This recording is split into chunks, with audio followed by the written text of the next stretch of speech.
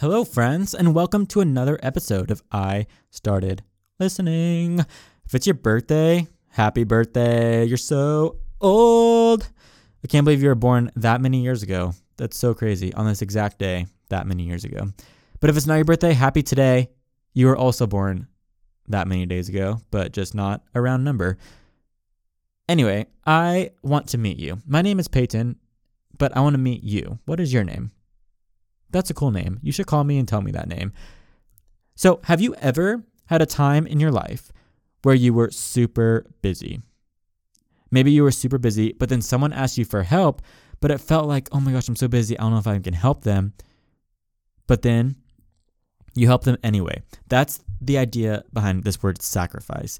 Sacrifice is when you give up something yourself in order to help someone else.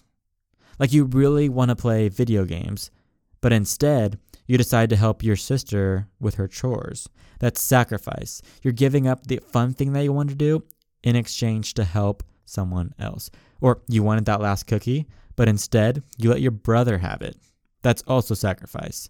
You're sacrificing what you wanted in order to help someone else.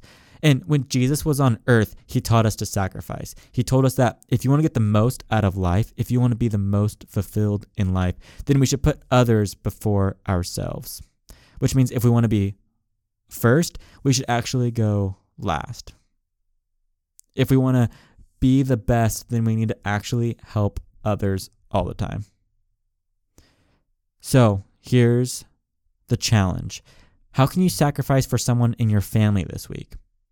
How can you help them out, even when sometimes you don't want to? All right, for the joke of the week, what do cows watch on TV? Movies. Nice. All right, I hope you have probably the best day of your entire life.